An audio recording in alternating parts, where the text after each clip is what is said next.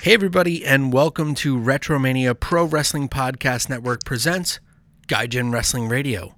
Match of the month. This is the match of the month for July. It is the match between Inoki and Vader. Oh my goodness. July 29th, 1988 at the Iraqi Coliseum for the IWGP Heavyweight Championship. Just an amazing sight here. I'm one half of your hosting squad, Kobe Naida, and this week I am joined by the creator, Jimmy Price. Yeah, the co-creator. Sorry, I cut you off. I'm just so happy to be here. Yeah, the co-creator of Retromania Pro Wrestling Podcast Network, Jimmy Price. Dude, happy to have you back on and everything. Talking Gaijin Wrestling Radio. Good to be back. Yeah, thanks for having me. It's been a minute. Had a lot going on. Made a move over the summer. Yeah, you moved, and you know Camden the Hitman is growing and thriving. And 1 year old, over 1 year old now, about to turn 15 months actually. So crazy. He's got a long run. Yeah. He is he is on a long dominant run. Nice. And you've moved to a quieter, like a more peaceful, serene area as well. Yeah. It's a little bit more chill. I miss being super close to Baltimore, but only about an hour away now. So that is really the main reason I got away from the podcast and stuff. Is just we're further away and stuff now, but. We we moved into a new house. We're happy out here. But yeah, it's good to be back. I don't know about you, but over the course of the summer, just through, the G1 and the rise of AEW, and there's so much going on, I kind of sort of rediscovered my love for wrestling. I don't know about you. Oh, absolutely. Let's kind of catch up on that, because you and I haven't really, discuss this analog or otherwise any other time. We haven't caught up in a while. Kayfabe and everything. Let's just get into it. What are your thoughts, AEW? What are your thoughts of this new transition for New Japan? What are your thoughts of ROH not being in the picture so much anymore? What are your thoughts of NWA kind of rising and falling? I want to get everything there. And what are your thoughts of NXT rising and this new programming? Give me it all. I know it gave you a lot there, but that's kind of like the smorgasbord I'm throwing at the board. Absolutely. Well, let me take ROH off the list because I have not been following it all. Mainly because Matt Taven is currently the champion, I understand. Mm-hmm. And that's just sort of a non-starter for me. They still have a good roster, and I like what they're doing with Villain Enterprises, and I'm sure there's some good stuff, but with everything else out there and having, limited time to sort of take stuff in, I just haven't been keeping up with Ring of Honor. Absolutely. And I really got, Matt Taven has, he's got, Johnny Gargano heat with me. So, okay. So I haven't really been watching too much Ring of Honor. AEW, man, I'm super excited. We watched Double or Nothing, and watched All Out more recently.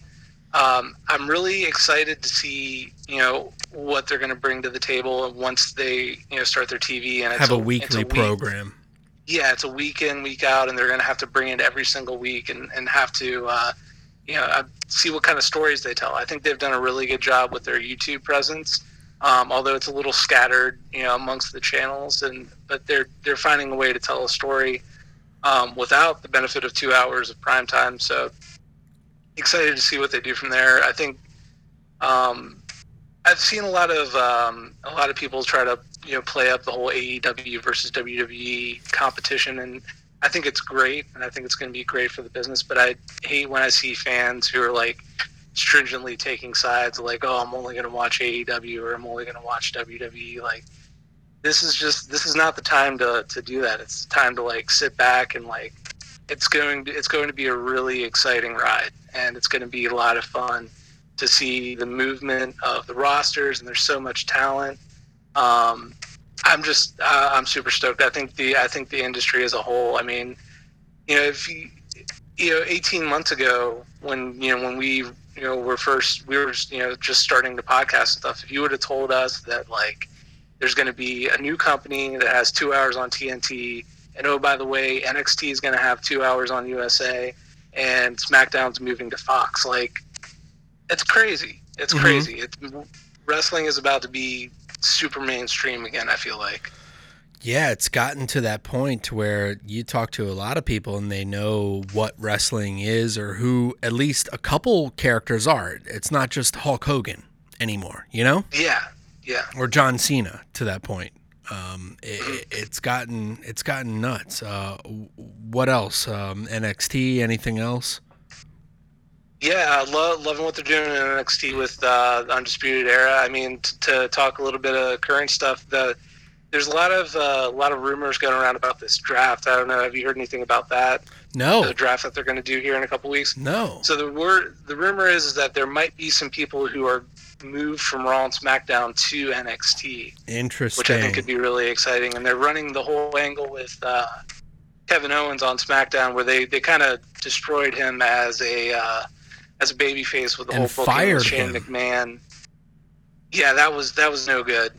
But you know, he tweeted out, I think it's 14, 24, 20, or the alphanumeric for NXT. So it could be just a tease, but to see him, you know, show up in NXT and like sort of reform Mount Rushmore with Adam Cole and the boys, like that would be some fun stuff, and that would be a real sort of a jolt for them to sort of hook some viewers in on USA and have a familiar face in Owens, who they've been seeing on Monday and Tuesday nights pretty consistently for the last few years.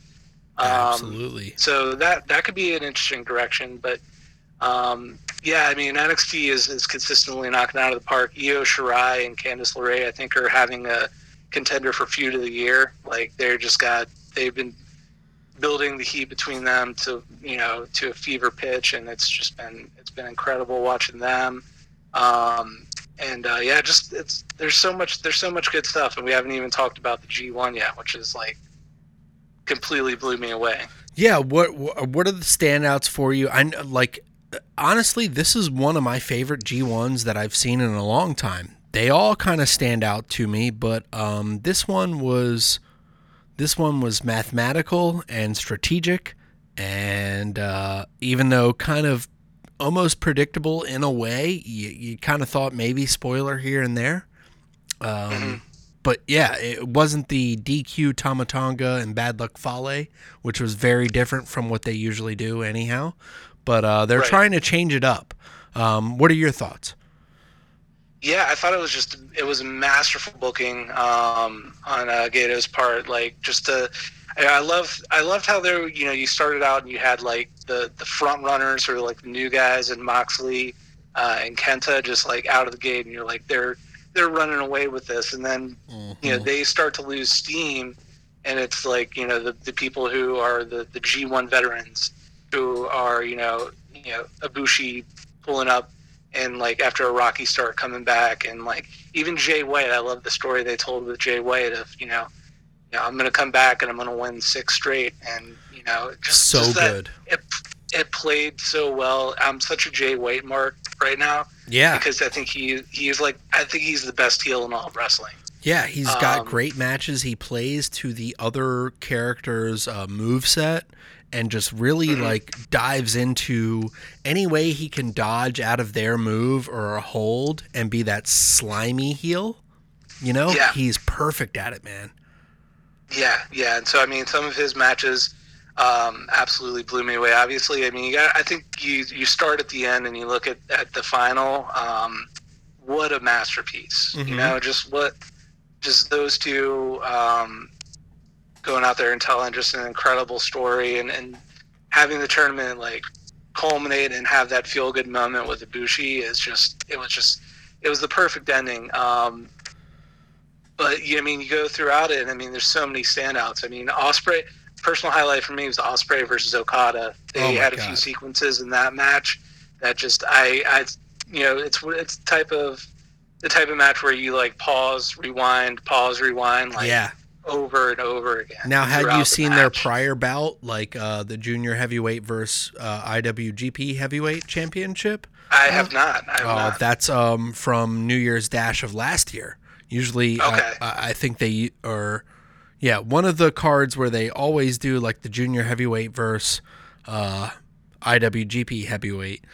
Man, classic bout. But I think this one, just like something about the G1 summed up into like 30-minute like matches.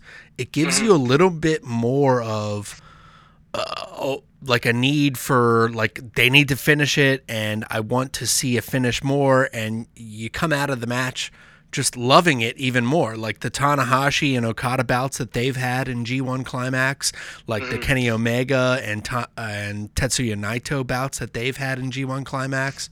Just great stuff.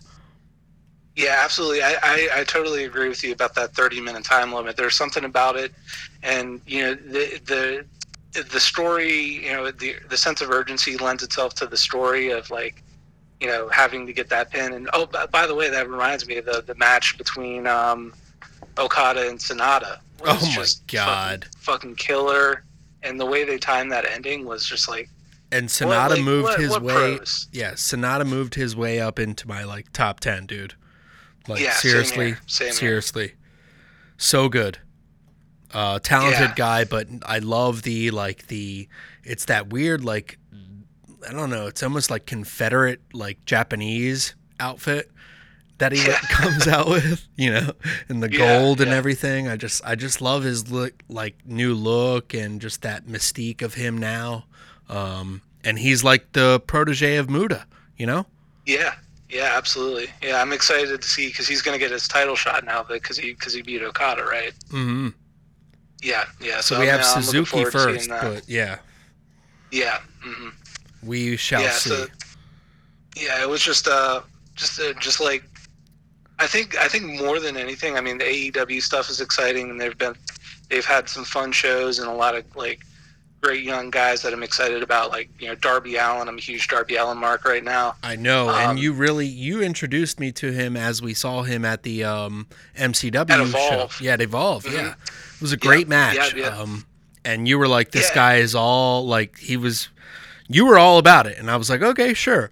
And the match was great, and then once I saw more of him, man, he's like putting his body on the line, and he has a great like story behind him. The underdog, the true underdog that's willing to put his body on the line, Yeah, absolutely. He's like, he's got like a little bit of like that Jeff Hardy, but more of like a, that sort of like Jeff Hardy throw caution to the wind, but his character is. There's so much more to his character. It's like, a lot Jeff of depth. Hardy's just, like Jeff Hardy's just like the free Crystal spirit, meth like addict. Whatever, man. Yeah. He's like Darby Allin is like I'm half dead and I don't care, and his whole story is fantastic. But, absolutely. I mean AEW has a lot of like great young talent like that, and it's an exciting time. But I think more than anything this summer, it was. Coming home and watching the G1 night in and night out, because to be honest, I haven't really done it before. I haven't really followed the G1. I've watched like matches. Last year was my first time. Mm-hmm, yeah. And so like really following it every night, and I wouldn't watch like the openers. I would just skip to the tournament matches, but still like. Night in and night out, like that really like kind of brought me back in. And I never really got away from wrestling, but this like sort of definitely reinvigorated my love for it. Yeah, because it's at such a peak right now. Like there's so much competition. I think we got to a point to where when I started following it again, like heavily in 2009.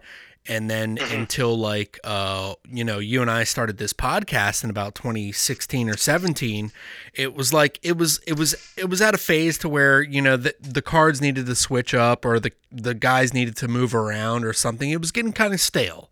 This has reinvigorated everything. It's a great time to be a wrestling fan nonetheless. What are your thoughts on the commentary of AEW before we get into this? Like, I know a lot of people give that, a lot of flack, but like it took me out of it at some points to give you my point of view at first. Like, I love the program that they're putting on, and I think you're right. Once they get a weekly program, they get more solidified as to what they're doing. Right now, they're kind of giving us a smorgasbord of indie wrestling with that old school NWA WCW feel. But the commentary is kind of throwing me off. So your point. Yeah, it's a good question. I'm glad that you asked me about that. It is an interesting sort of like clash of styles of the old and the new. First things first, I'm glad Alex Marvez, I'm sure, is a great person, but I was glad to see that he didn't stick around in the booth after Double or Nothing, because I thought he was just. He didn't contribute much of anything to it. I love Excalibur. Excalibur, to me, is the best play-by-play person maybe in all of wrestling. Agreed. And he's just so sharp and like entertaining and just on top of it. JR, I want to like him, and I really want this team to work. And I think once they get like some, because they've had, like 4 shows together now, but with weeks and months in between them, I want to think that once they get to TV that things will smooth out. Then you got Tony Schiavone in the mix too, and they keep talking about how fans, and I'm not sure where these fans are, but apparently what the fans want is Schiavone and Ross, just because it's that like really? 90s dream team. I don't know. I don't think they're that familiar with the talent. Yeah, it's just kind of a, I think they're very at home. And to your point about it being a smorgasbord, like, I think Ross was rightfully most at home during like the Cody Rhodes matches, like against Dustin and against Shawn Spears, because Cody excels at that sort of telling an old school story, old school, tell the story, brawl, lots of run-ins and stuff like that, which he does it better than anybody else. And so Ross was very much at home during that, but like, you put him in the, he's calling the Janela, the Allen and Havoc match, and he brings out a table and he goes, well, why not? Why not? I mean, where the hell are you going to put it? Like, he's just kind of like judging the psychology. Save it for your podcast, man. Yeah. Like, you don't have to, shit on the match while, people are watching on pay-per-view.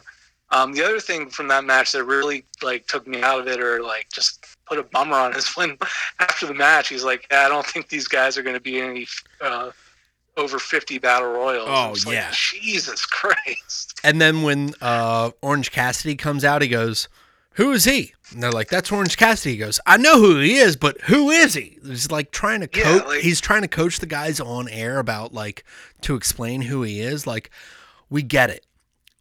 These fans know who these people are, but in a way, like he could have coached them before that. Just kind of be like, it's Orange Cassidy, like the guy who never cared. Like you could have said that to Excalibur beforehand, or Golden Boy beforehand. I don't know. Exactly. Yeah. I don't like. He does have a tendency to like. I don't even know if he realizes that he's doing it, but he kind of buries his partners, and he buries some of the talent. And so, yeah, if he can get away from that, it'll be good. And I think, and the main thing, and the reason that they gave him the big contract and everything, is because he's going to ease in those fans that they're trying to win over that haven't watched wrestling, because they got out after the Attitude Era, at some point. They're still looking for those people. Really, you think? I don't know. I think so. Yeah, I think they're. Because in their head, they're still looking at numbers, they're still looking at ratings, but they're not taking into account the fact that like one of the main reasons the ratings are so low is because people just don't watch TV like they used to. Right. It's the streaming services. Yeah. But how do you pay people well, and how do you measure that? That's a whole different substance that they're still trying to measure. Yeah. I don't know. Well, all right. Well, getting into what we're about to get into, New Japan, NJPW, New Japan Pro Wrestling World. How do you feel about their updates on their app? Because what do you usually watch it on, and how do you feel about everything? So, all right. So in our bedroom, we have a TV that has Chromecast built into it, so that's super convenient. Yeah. I prefer to use the Chromecast to stream. Downstairs we have Fire TV. Right. And so I do use the Amazon app, but the Amazon app is not super user friendly. Dave and I talked about that, and I watched. That's what I watched most of the G1 on, and man, it would be in the middle of something hot and freeze, and I would be so fucking pissed, and I'd have to start all over and skip, and I couldn't skip to matches. I would have to skip all the way through. Oh, it was terrible. Yeah, and it doesn't save your progress if you like want to stop watching and then come back to it. Like, yeah, you gotta find where you're at, and it's just they really I think they could really stand to invest in like a strong app. Now, I think. I'm sorry, but like bonus things that they've done, like you can look up like a good amount of people's names, like American wrestlers' names, Gaijins. And you can find a lot of their matches. And you can click on the titles that they have listed at the bottom, and they'll run you through like the title reigns and the title defenses and changes and which matches that they have on demand, which is really cool. But they're missing a lot, man. Yeah, that title feature is cool, though. I didn't even know they did that, because that's something I don't even think you could do that on the WWE Network. They just started it on there too, I think. Okay, yeah. So yeah, you go to New Japan World and you can click on like the junior heavyweight title and click on like the list of champions, and it'll give you it all in Japanese, or like some of the American names will be there, but you can click on certain matches that they'll have, like title changes or defenses. It's really cool because it gives you a list of how many times a guy defended it before he lost it too.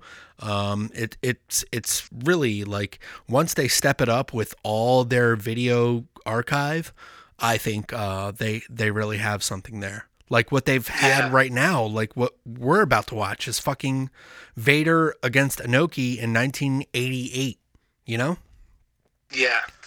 Almost 6 months after he debuted, December of 87, that is, Vader comes on the scene after a match that Inoki had and challenges him for the title. Inoki defends the IWGP Heavyweight Championship and loses it within 5 minutes to Vader. And now the following year, which they have now, which we're talking about, the G1 Climax, this is a tournament again during the summer. So of course, this would be the finals to determine the league champion for the IWGP Heavyweight Championship, Inoki and Vader. What an incredible circumstance that we have right here in front of us. Yeah. I'm excited. What are your first? I guess we'll get into Vader first. What are your first like sightings or knowledge of Vader, and then we'll go into Inoki. Like, bring me into like what you know about these guys, and then we'll get into the match. Yeah, absolutely. Vader, growing up, I didn't watch a lot of his stuff in WCW as a kid because I was firmly in the WWF camp, as we've talked about before. Mm-hmm. But I do, have like, vaguely remember just like flipping the channel and seeing him and, seeing like action figures in the store and like thinking this guy looks scary as shit, cool as shit. But I didn't really become familiar with him at first until his WWF run. And just like him, I will still remember watching Raw live, or it might have been Raw, or it was right before the Royal Rumble when he Vader bombed Gorilla Monsoon. Oh yeah, dude, memorable moment, and took him out. Yeah. So I was always like super. I was always like very impressed with him, and like I thought he was just like the epitome of like what a monster wrestler should be. And so as I grew up and got in my teen years and started doing more research and watching more of his WCW stuff, and his Japan matches for me at the time were hard to come by, but I would see some of those too. And I'm just I'm such a fan of his, and I think he's the greatest super heavyweight to ever step foot in the ring. Like, he's just so good. He's so vicious. He can sell when he needs to, and he only sells when he knows that the story is calling for it. He sells at the right times. And he's just so good at what he does. Yeah, go ahead. No, I strongly agree, man. Like, I can't say anything else than what you said. Like, that is like the epitome of super heavyweight is Vader to me.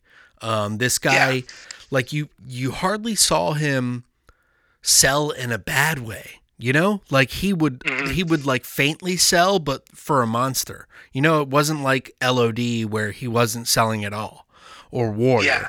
Yeah. This guy would put some guys over and let them get the upper hand on him, but he was still like, I mean, you look at him, he's like nearly 400 pounds. You know? Yeah, yeah.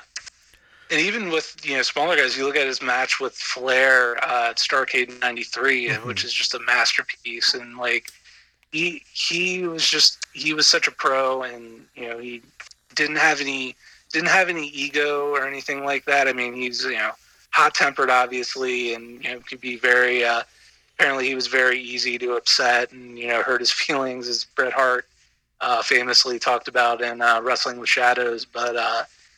He didn't really play the politics game, which you gotta respect. Just make sure you don't say the wrestling's fake around him, though. Right. What do you think? What would you think a match between him and Sid would look like at Starrcade '93 if Ric Flair never came into that spot and Sid never had the argument with Arn? Like, I think that would have been a great fucking match, dude.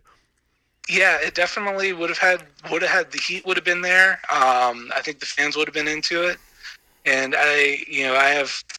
Sid could go when he was in there with the right person, and I think, with those two guys and just both being like so, just strong-headed and just like, I think Vader would knock the shit out of him, and Sid would be pissed off, and there would just be. So much, heat between them. That now, who gets the power bomb on who, though? That's the question. A good question, right? Yeah. And who wins? Who goes over? Like, that's that's a good one. From everything I've heard, Sid was going to get a pretty big push there, and he was definitely. That's one thing about Sid that's weird too, is that no matter where he went and no matter what the circumstances were, he was always weirdly over. Fans were always like, even when he like randomly popped up in ECW, like fans were like, I don't know why, Hitman. I don't know shit. Yeah. I don't get it. I've never understood it. I've never been a huge Sid fan, but like he was always over. Yeah. Maybe WCW pulls the trigger on having Sid win the title there, and maybe they it changes the whole course of 1994. Maybe they don't bring in Hogan. Who knows? Wow. It could have been a different time. All right. Now, Inoki. Like, you and I have gone back on Vader's history, so if anybody wants to hear that, they can go back on a special bonus episode that you and I had done on Retromania covering the history of Vader. That's right, yeah. Yeah, so tell me a little bit about Inoki.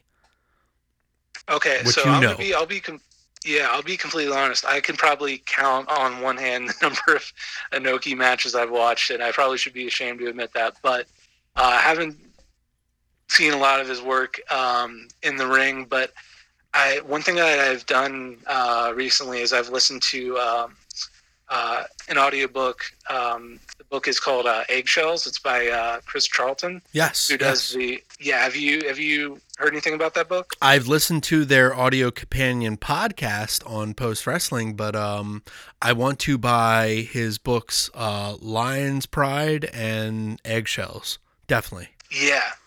So the Eggshells is focuses in on the Tokyo Dome shows, every single Tokyo Dome show, from when the building opened, and so through listening to that, I learned a lot more about Inoki and his role and running New Japan Pro Wrestling, and I think he's a fascinating guy. I think Isn't he? His obsession with legitimizing pro wrestling, and that led to the infamous Inokiism and the MMA influence.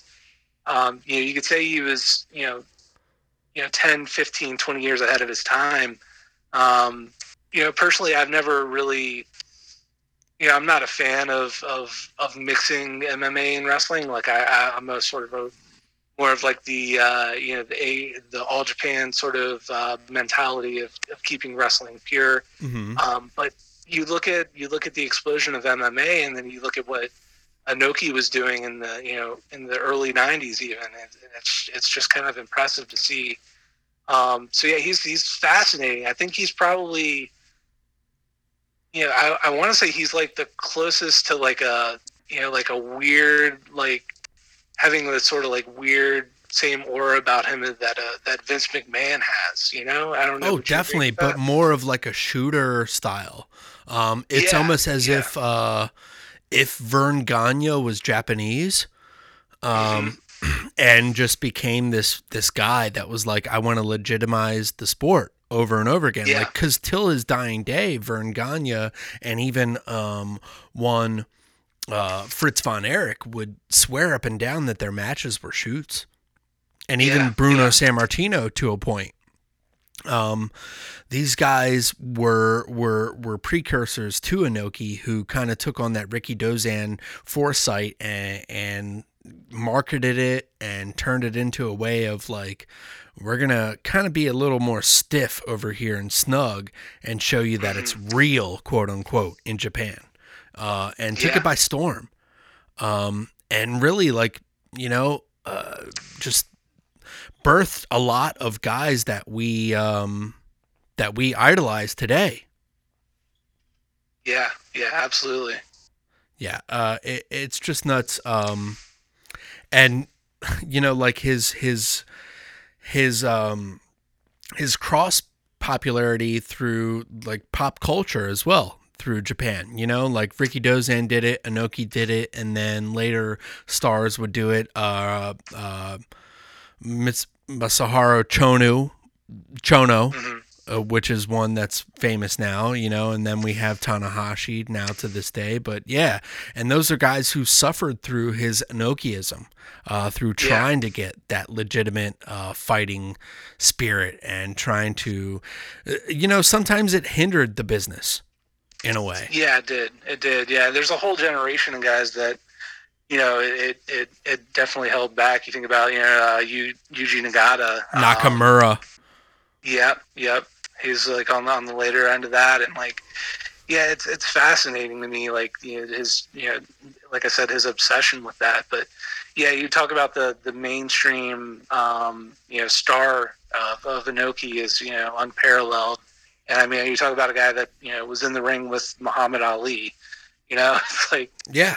It's crazy. Like, for Americans, though, at you and I at a time, like Three Ninjas were, and like G.I. Joe, Storm Shadow, or something were the closest that we got to like Japanese culture or like ninjaism.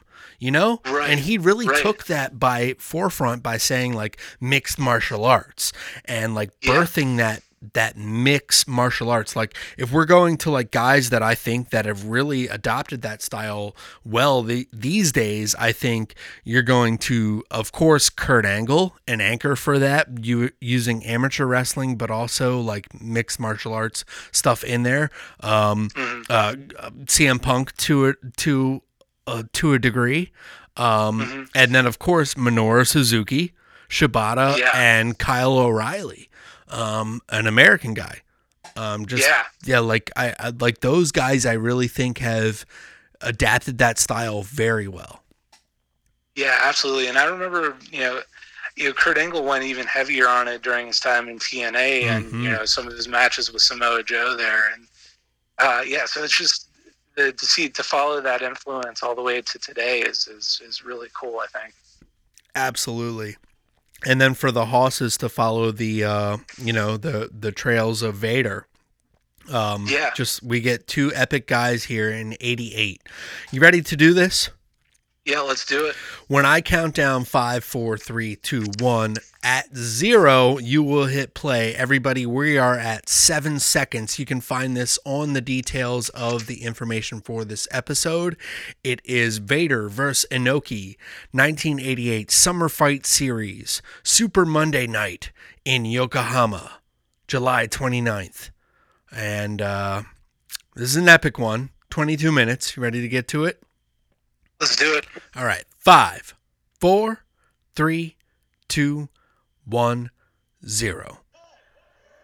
All right. And we have Vader coming off, taking off that gown. He's got some type of staff. Whoa, geez. Breaks the staff. I guess that was Inoki's staff. Or maybe his staff. I don't know. Fuck your staff. Fuck your staff. Don't get staph infection, though, please. That will ruin our run right now. It'll change everything. Yeah, Inoki looking geared up to do this, though. Well, maybe not. You know, he's kind of hesitant.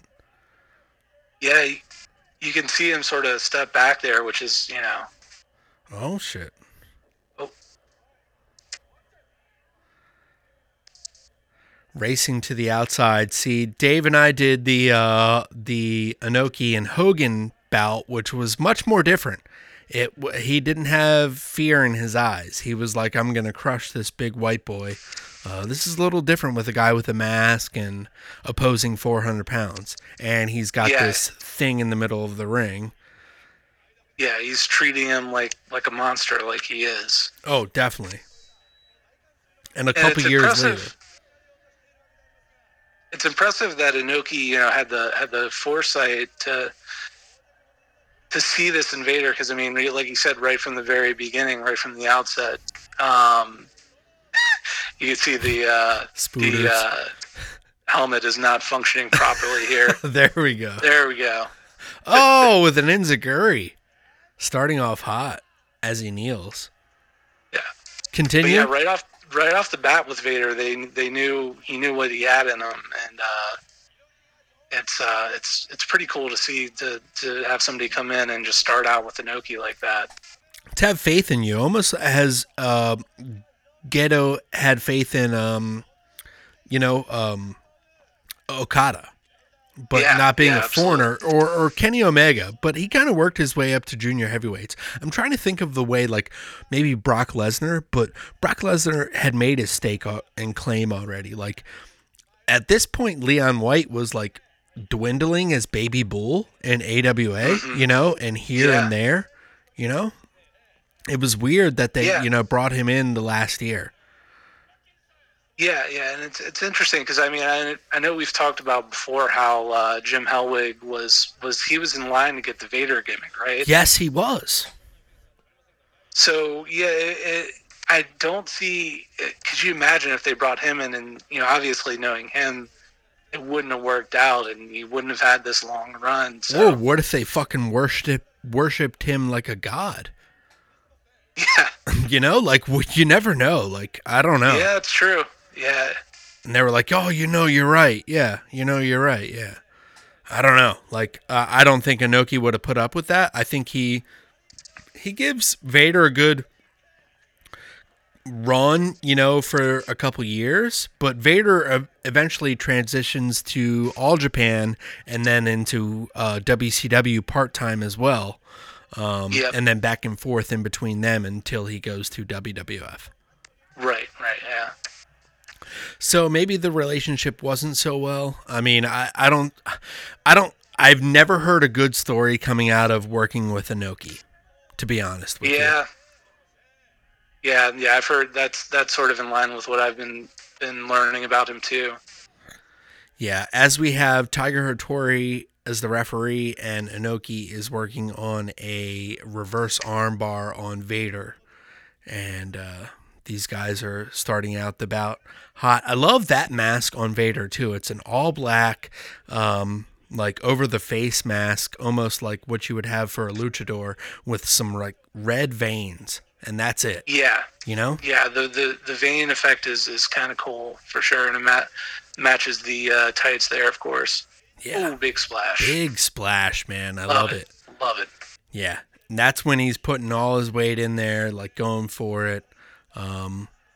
I talk a lot of times of like, I don't want guys to get hurt, but I want you to see, I want to see that force. I want to see that like impact, or I want to see a oomph. I don't like you going through the motions. And I saw a good amount of that on some of the AEW stuff, if we're going back to that. Like, I'm sorry, but some of that stuff was just like kind of going through the motions. I was like, oh man, come on, drop some names, man. Who are you talking about?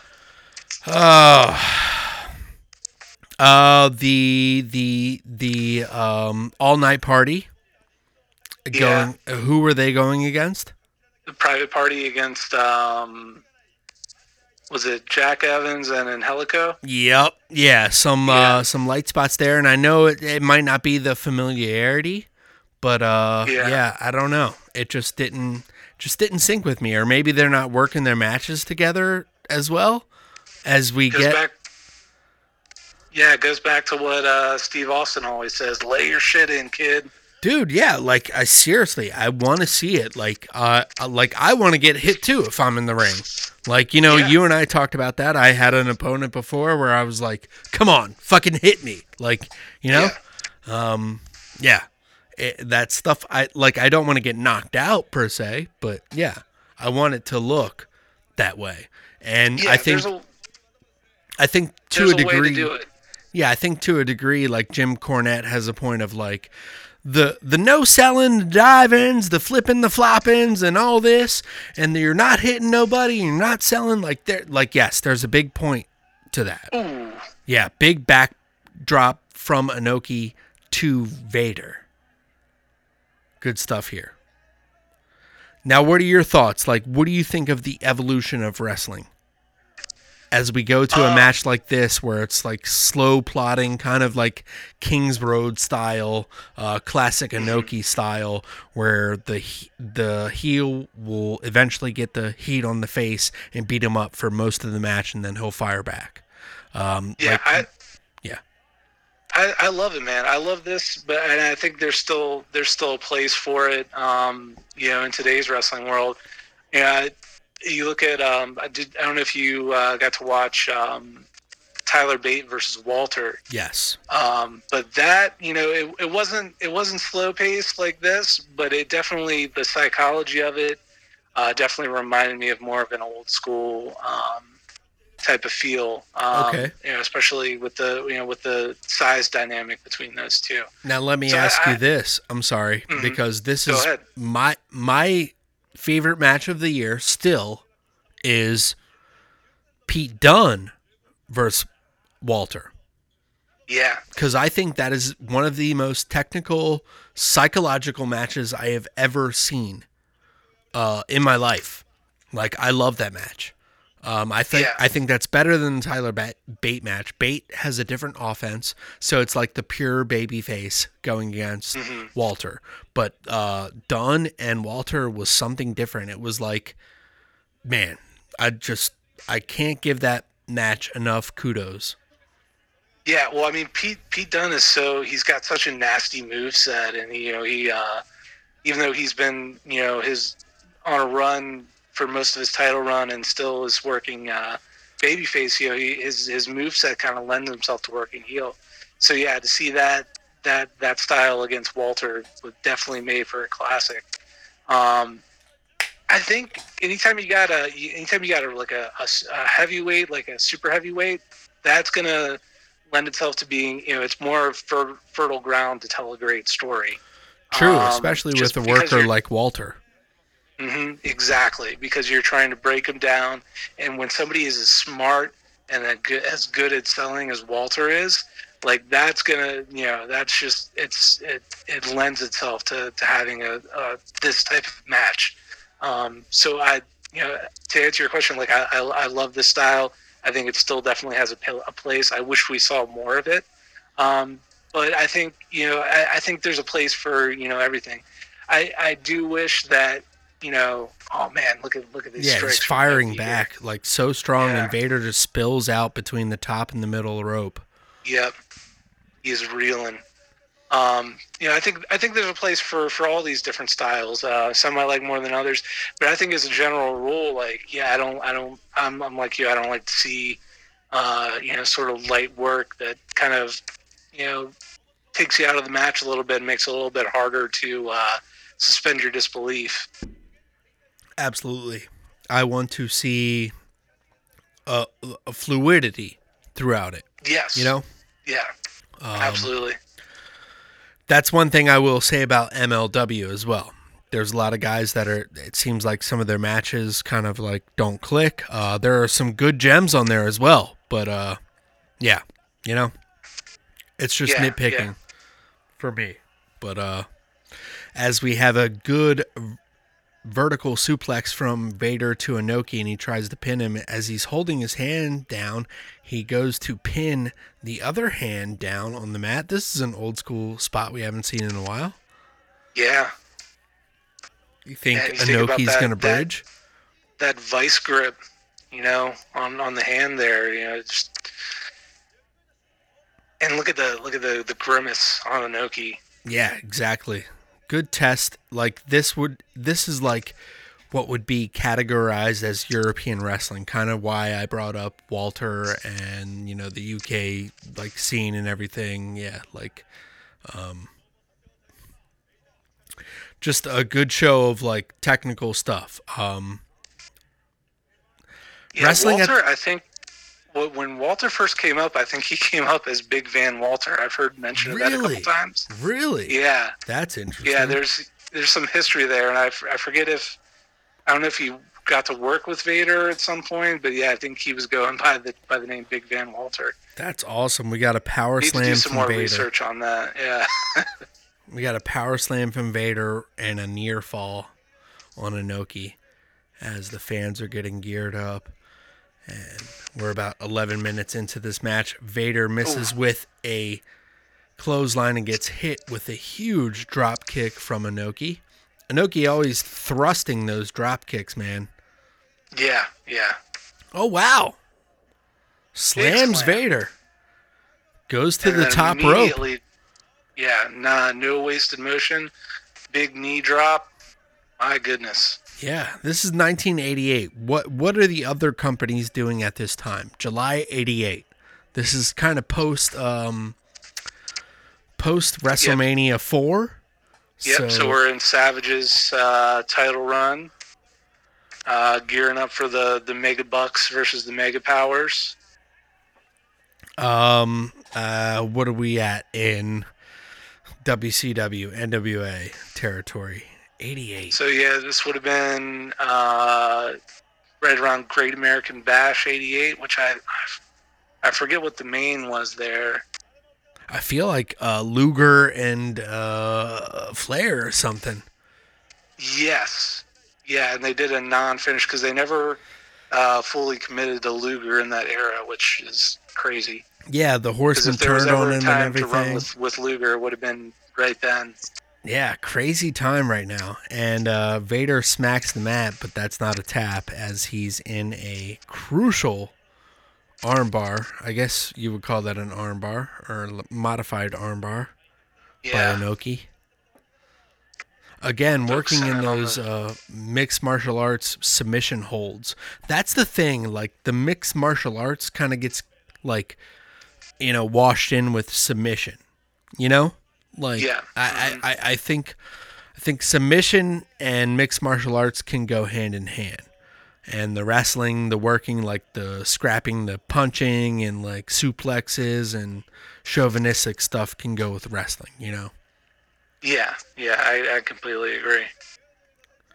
Even though people Tiger, I can't get over how young Tiger is, man. Oh, I know. Nice. We get a nice, almost reverse full Nelson.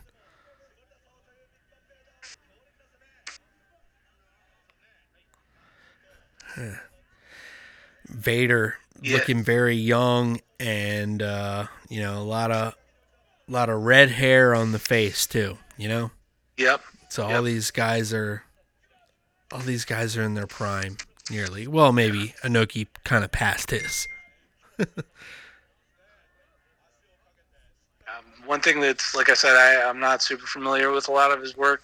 One thing that's jumping on me right now is just his facial expressions and his ability to sell through those is just off the charts. And isn't that what a face is all about? Absolutely. Yep. Oh, and getting hit in the face. Yeah. Jesus Christ. And wow, man. Ooh, stiff. Vader is not one to pull the punches at all. 3 straight punches to the face of Inoki, and those look stiff. And it's not that WWE shit where he's like hitting the forearm into it slightly or, wow, 4 straight. 1, 2, no. Inoki kicks out. The people are behind him. He just got hit in his face 4 times straight, and they saw that. Yeah. You know? They see that on the big screen. Yeah, how are you not going to root for that guy? I mean, forget about, the crowd. Speaking of rooting for the guy. Forget about the dynamic of, the home countrymen and all that. You see somebody get hit in the face 4 times, it's just like, that's, how can you not have empathy? Well, yeah, to your point, Japanese audiences, do you feel that they kind of like gear towards the underdog more? Yeah, absolutely. I think any match that I've seen, even if the guy is the most hated guy in the territory, if he's the underdog designed, quote unquote, in the match for the psychology of it, the fans will get behind him. That's true. It is so incredible. Like we've seen that with Sonata versus Okada. We've seen that with Omega versus Okada. So many different times. It's great. I love that. Is an interesting characteristic of that fan base. Yeah, very respectful to the product and almost understanding of like this guy needs these cheers to like get this match or get like fire behind us to enjoy the match, you know? Yeah. Oh, wow! He took a turnbuckle and smashed it into the post. That's Vader, that is, and missed the head of Inoki. Inoki took the turnbuckle and he's smashing Vader in the shoulder over and over again. Tiger Hattori is on the outside telling them to get back in. Wow. Yeah. All hell is broken loose.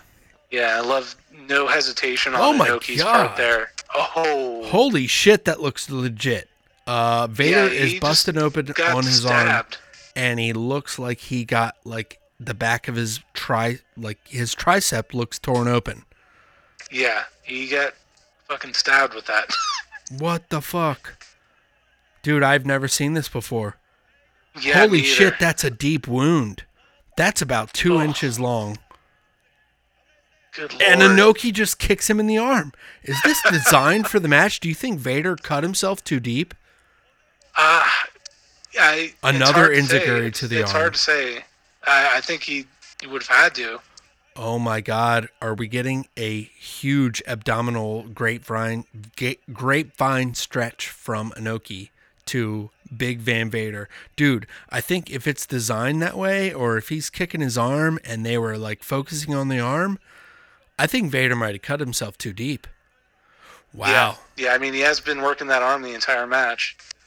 Yeah, and it looks like a blade. Oh! Ooh. Vader has enough strength to pick up and slam Inoki as his back of his tricep is like wide open. We can see the muscle. He goes to the top rope to splash. Inoki catches the arm that's split and into a fucking arm bar. Oh my fucking God. It's over. Ring the bell. Dude. Absolutely incredible. Wow, blood everywhere too. What a match. I don't know where he cut himself though, but oh! Yuck, you can see that shit. Ooh, dude, ooh! The guy came in the ring just squeezing it. Don't squeeze it, man. He's squeezing it and spreading the blood everywhere. I don't know what to do but spread the blood everywhere. What the fuck? Hey, man, I'm no doctor. Oh, yeah, this is definitely set up. Wow. Inoki cheers. Yeah. Good Lord. Oh, blood everywhere, all over Inoki's back. And I had no idea. Like I said, neither of us have seen this match before. That's one of the deepest wounds I've ever seen in a wrestling match. Same here. Like dude, that's like the meat. And the dude came in, some other guy, some young boy, came in the ring, squeezed the hold, and squirted blood out and just spread it everywhere. Just for good luck. Yeah. And Inoki has blood all over his back and his neck from holding that arm. Yuck. And oh my God. Oh my God. You get a good view of it there, and they're looking at it. Ooh. He's going to squeeze it again, isn't he? Dude, yeah, he's holding the vein underneath. Oh my God. Yeah, you're right. That's exactly what he's doing. Oh my goodness. And Vader is screaming in agony. Rightfully so. What a way to sell a fucking match. Holy shit, dude. I did not know this happened. Yeah, I'd never heard about this match. I'm surprised it's not. I never heard of the follow-up. I heard of the first one. Yeah, exactly. I'm surprised this isn't in the same conversation as his match with Hansen, where his eye pops out, because, I mean, this is every bit as bad. Oh, my goodness. Yeah, I don't know if we saw the part where he bladed, but he sure did get hit with a turnbuckle. So I would believe if this is the finish that you're going for, he bladed himself, but he might have bladed he definitely bladed way too deep. Look at that. We can see the back of this dude's fucking tricep. Ugh, that is terrible. And Minoru Suzuki right there, right behind him. That's the man right behind him, Minoru Suzuki.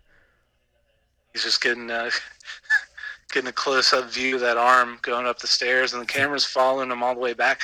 I haven't seen a lot of matches from this era where they follow him all the way back. They must have called this on the fly, with the wound to sort of capture this moment. Yeah, Tiger Hattori, Minoru Suzuki, a couple other younger guys. Lead Vader back into the locker room, and there's blood just dripping everywhere. We just get the guy holding the vein underneath the wound and blood gushing. Man. This is fascinating. What a scene. Yeah, I don't think I've seen any New Japan stuff where they've followed back to the locker room like that. That was just a crazy ending and a, interesting way to capture the moment there. Absolutely. Thank you so much for joining me on this episode. I know it was an extended one because we had to catch up, but you and I will catch up on the next one. Jimmy, any final thoughts or we went through so much on this episode, but I think it was a good episode for you and I to birth this Gaijin experience on relationships to what's going on now in wrestling. Yeah, no, absolutely. Yeah, no, it was, thank you for having me back on. It was a pleasure to catch up and go back and look at this crazy match that neither of us had any idea of the level of brutality there at the end. So definitely enjoyed it. So thank you so much. Yeah. Thank you as always. You can always find us on Facebook at Retromania with a W. You can write to us at retromaniapodcast@gmail.com, and you can find us on Twitter at RetromaniaPod. And as always, you can find us on any podcasting app by searching Retromania with a W. That's right, on any podcasting app. That's Stitcher, Google Play, Spotify. We have a whole playlist there. There's 300 plus hours of evergreen podcasts and over 160 episodes. Wow, that's a lot of shit for your ears. And guess what? They're always fresh. It never gets old. Yes. You don't go back to one and go, well, this one sounds like it's from, 2009 or something, or... Yeah, no, these are always fresh. We always come at you with a hot take of everything. It's a respective Pro Wrestling Podcast Network, and we have fun with it, as we always do. Jimmy, I will catch you Yes. next time. See you later, man. All right, brother.